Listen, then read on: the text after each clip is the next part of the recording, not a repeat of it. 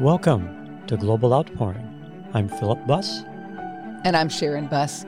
Welcome to our podcast today. We are still continuing our study in the book of Ephesians, and we're in the second part of chapter 4, where we're going to talk about changing your mind. It's important for us to change our minds sometimes because it affects everything else about our life.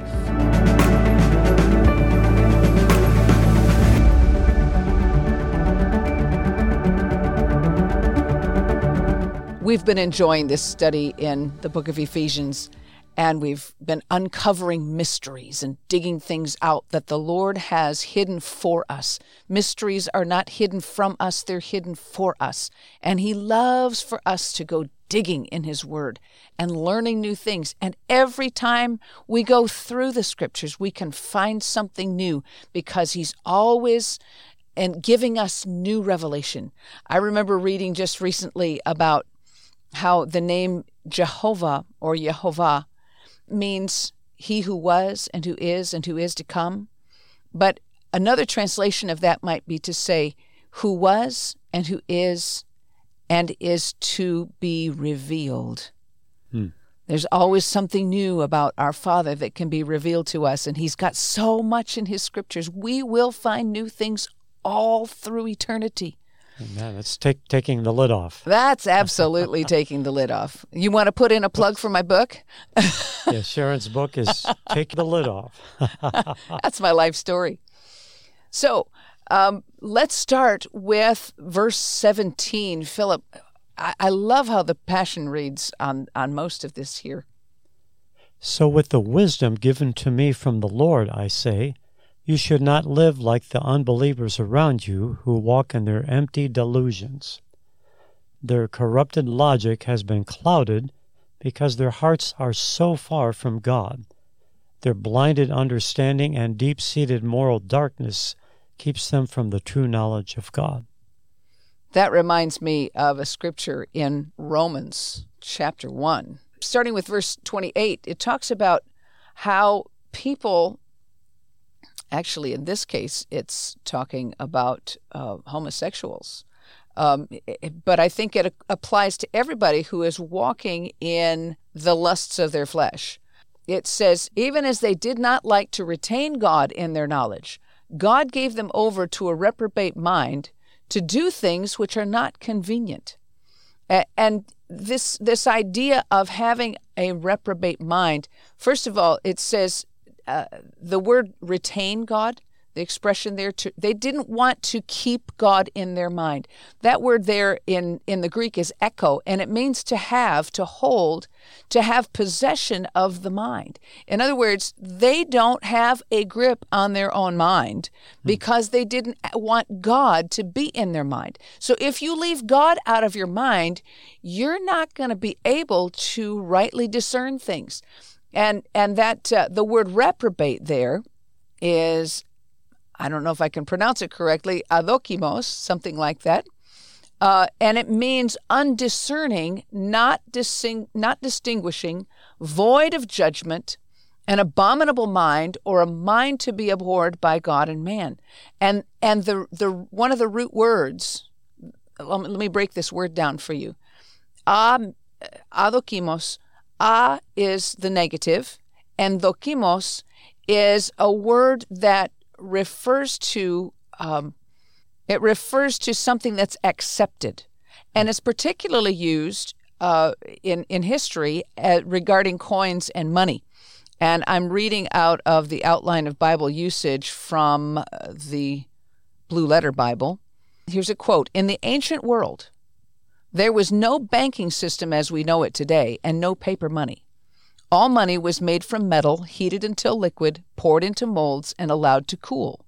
When the coins were cooled, it was necessary to smooth off the uneven edges. The coins were comparatively soft, and of course many people shaved them closely. In 1 century, more than 80 laws were passed in Athens to stop the practice of whittling down the coins then in circulation. But some money changers were men of integrity who would accept no counterfeit money. They were men of honor who put only genuine, full-weight money into circulation. Such men were called dokimos. And this word is used here for the Christian as he is to be seen by the world, and that's from Donald Barnhouse talking about Romans, God's glory, page 18. So the idea of being adokimos means, dokimos means having integrity. There's an integrity. There's a plumb line in your life. There's a clear conscience of knowing right and wrong. Mm-hmm. And when you're adokimos, your mind doesn't have this clarity of right and wrong. So this is what Paul is talking about. These are people who have their understanding darkened. They're alienated from the life of God because of the blindness of their heart. Now, why is the blindness there? In 2 Corinthians chapter 4 and verse 3, Paul is saying, "But if our gospel be hid, it is hid to them that are lost, in whom the God of this world has blinded the minds of them which believe not, lest the light of the glorious gospel of Christ, who is the image of God, should shine unto them." And then verse 6 says, "For God, who commanded the light to shine out of darkness, has shined in our hearts to give the light of the knowledge of the glory of God in the face of Jesus Christ."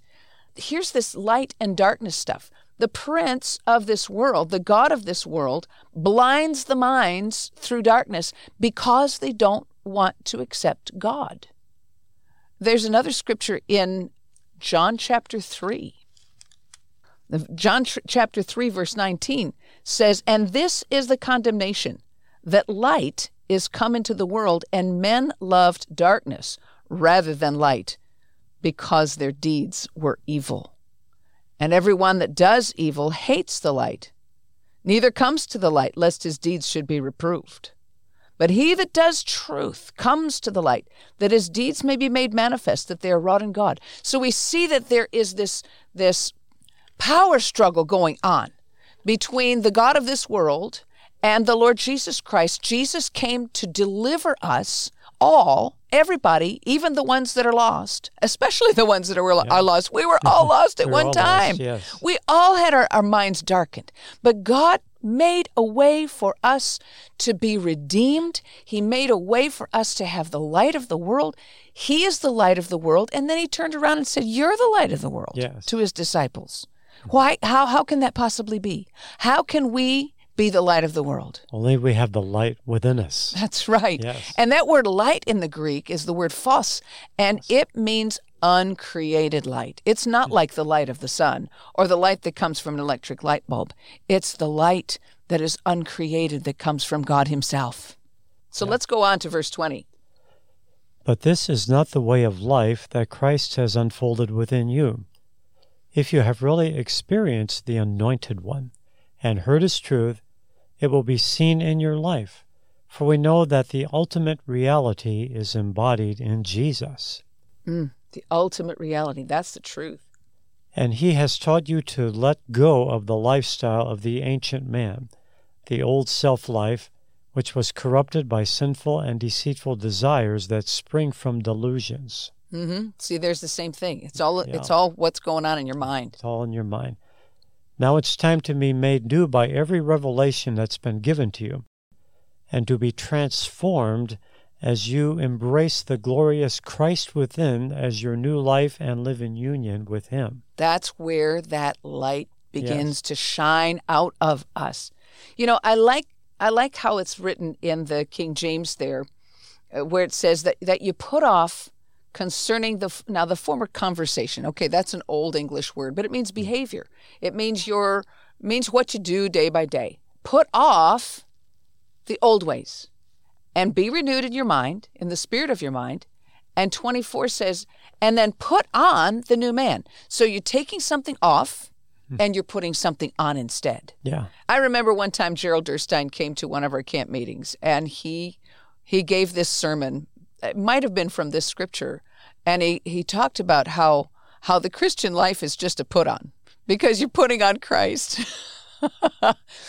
We can't do this ourselves. We have to put on Christ in order to be able to be all he has made us to be. He wrote a book about us before we were ever born. And in that book is all the potential of everything we can be in him. Every time we surrender to him, we are fulfilling something of our destiny. And every time we kind of do things our own way and decide not to do things God's way, we're missing an opportunity.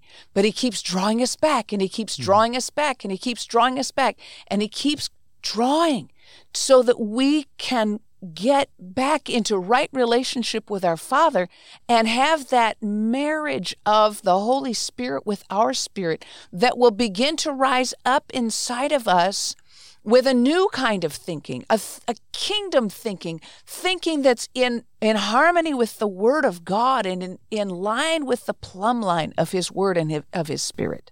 What does 25 say? So discard every form of dishonesty and lying, so that you will be known as one who always speaks the truth. For we all belong to one another. We belong to one another. That's what that first part of this chapter was talking about, how we are one in Christ. We are one body.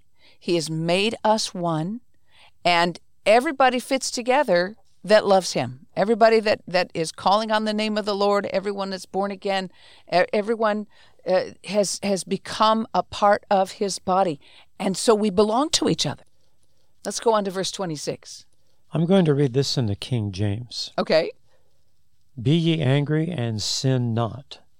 Let not the sun go down upon your wrath. Neither give place to the devil.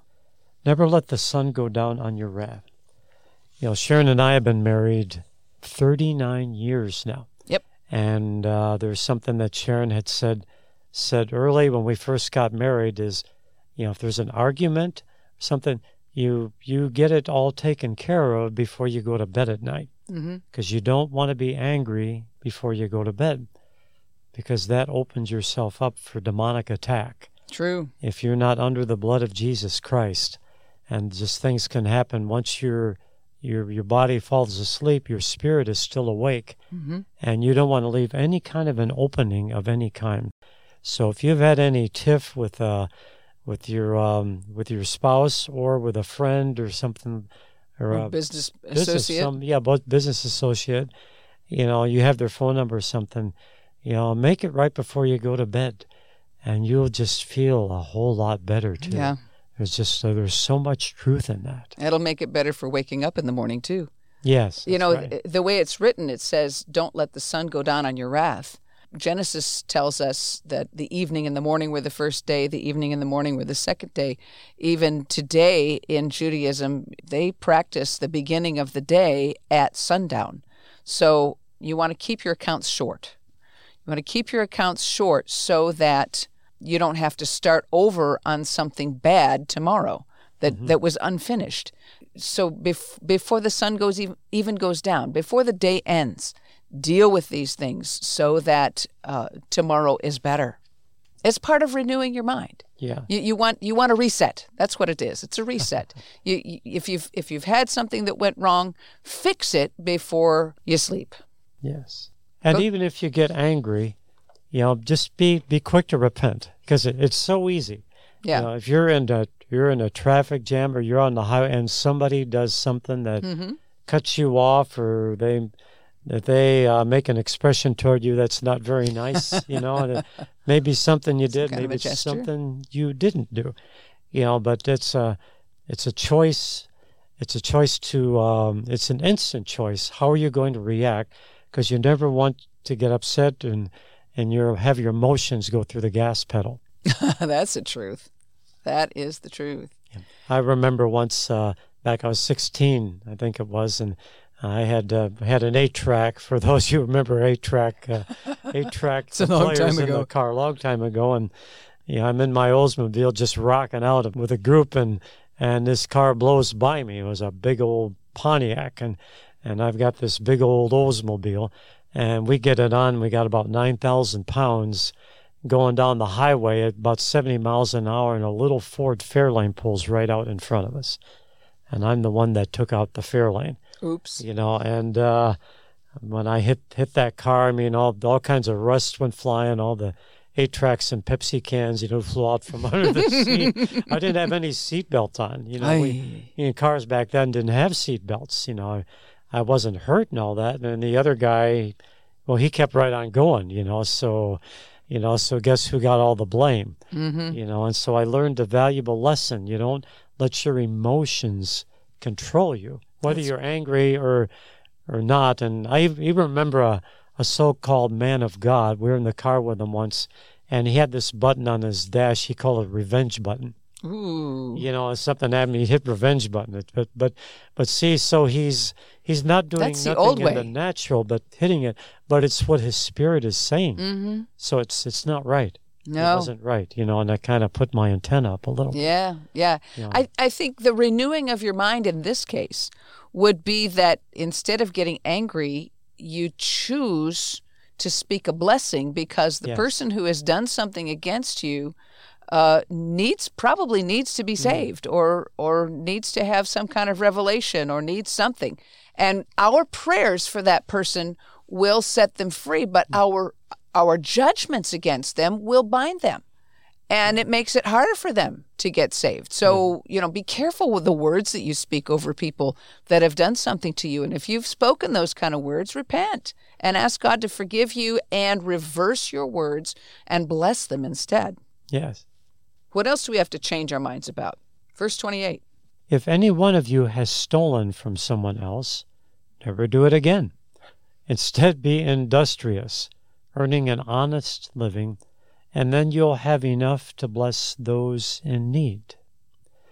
I remember watching a show or something, and it was this man. He was kind of struggling, and he had an interview for a job, and he went in for the interview, and so they're interviewing him, and they asked him, if someone in authority asks you if you would do this, even they tell you to take this, and it's really, you do what they say, it's not really right, but it's because they told you to do it. Would you do it? And he sat and thought, because it was an integrity question. Mm-hmm. It was basically saying if you knew someone up there was stealing or not doing something right in leadership, would you tell on them or not? And I think it was a setup. It was a setup. It was a setup to try and he felt like they were trying to get him to do something that he was going to be called upon to do something that he shouldn't do. Yeah. And so he thought, he says, no, I cannot do that. I'm sorry. And he got up to leave. And as he's almost to the door, he got his hand on the doorknob. They says, wait, and come back. And he turns around and he says, you're the one we want for the job. Yeah. Because that showed them his integrity was higher than doing something wrong just to get a job. Yeah. And they had other applicants before him. Mm-hmm. And so he was the one that was chosen. Yeah. Yeah, I think they kind of set them all up to say, here's what we want you to do. Would you do this? Yeah. So integrity, that's that back to that, the dokimos person. Okay. God wants us to have that plumb line in us, and that plumb line changes our mind. That plumb line of the Word of God helps us to know what is straight and what is right, and continuously put the Word of God in us. And when we're continuously receiving from the Holy Spirit and praying in the Holy Spirit, those are the things that renew our mind so that we will think like the kingdom of God. And even in our tabernacle that we have a plumb line hanging from the roof. You can't see it on the camera. Well, maybe you can if you look hard. And it's just above the speaker, above the pulpit. Yep. Up there.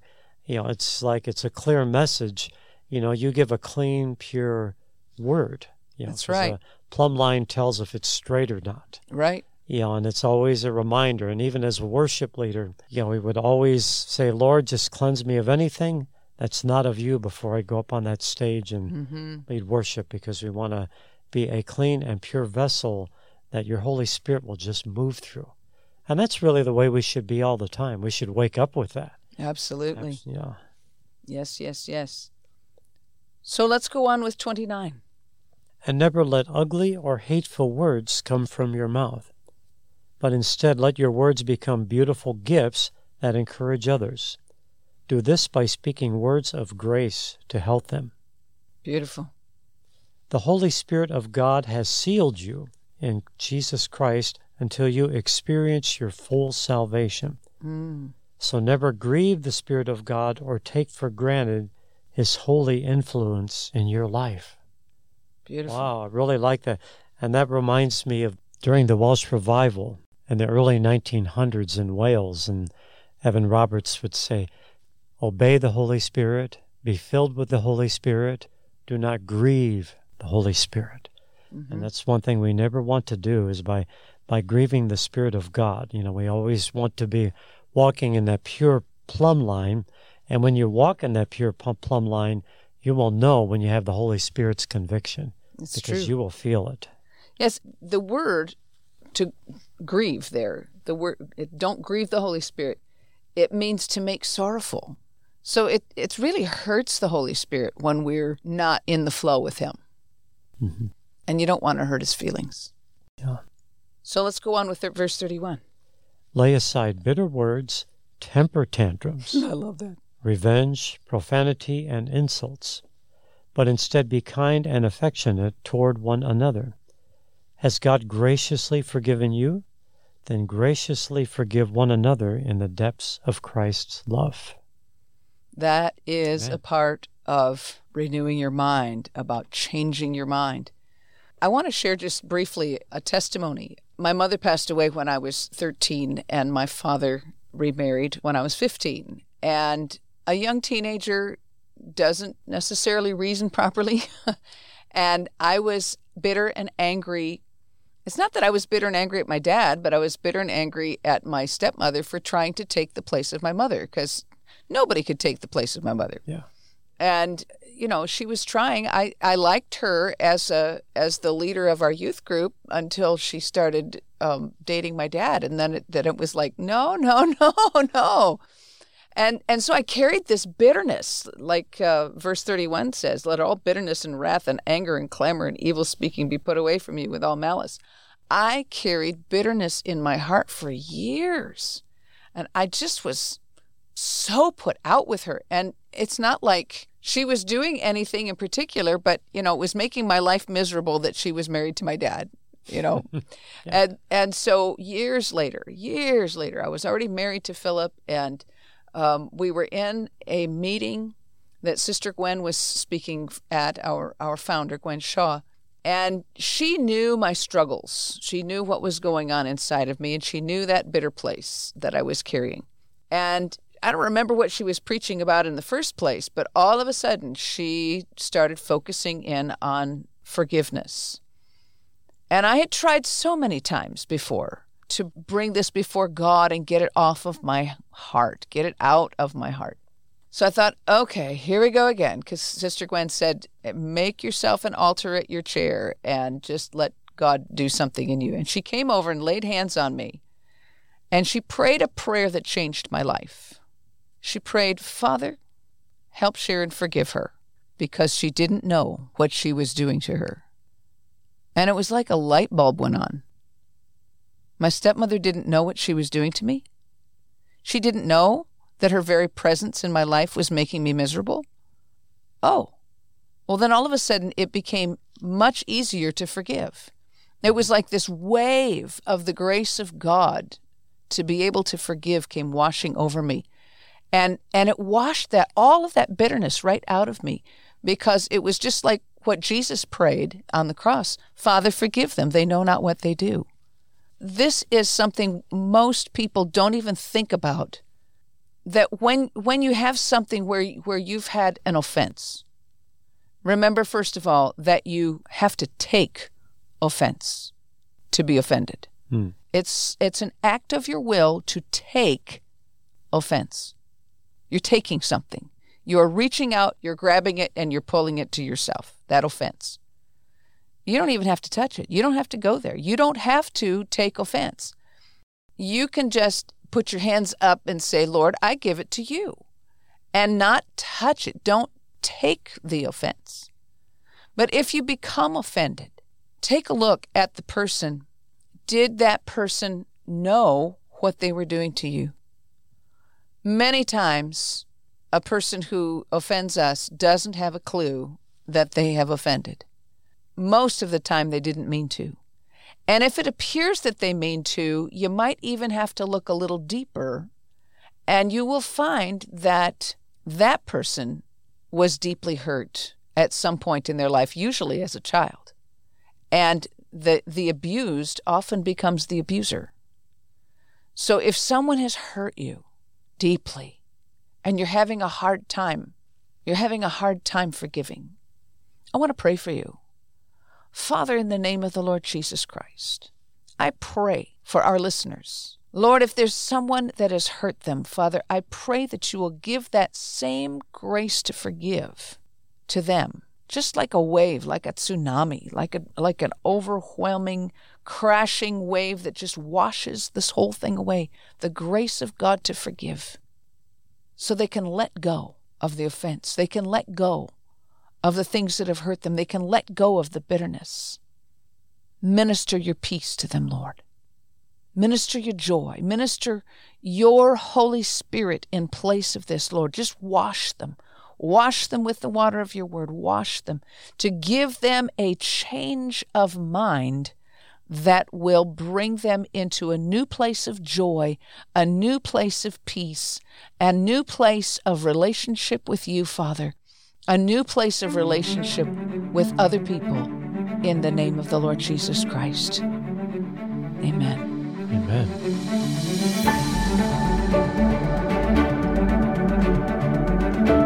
If you enjoyed today's podcast, please subscribe, rate, and review this podcast on Apple Podcasts or wherever you listen to podcasts. Your review helps the podcasting platform suggest this podcast to other listeners who are also looking for a great move of the Holy Spirit. Check out our website at globaloutpouring.org to find out more information, read our blogs, connect with us, and donate. You can also browse our web store for life-changing anointed books. Until next time, this is Sharon Buss. And I'm Philip Buss. God bless you with his overwhelming, loving presence.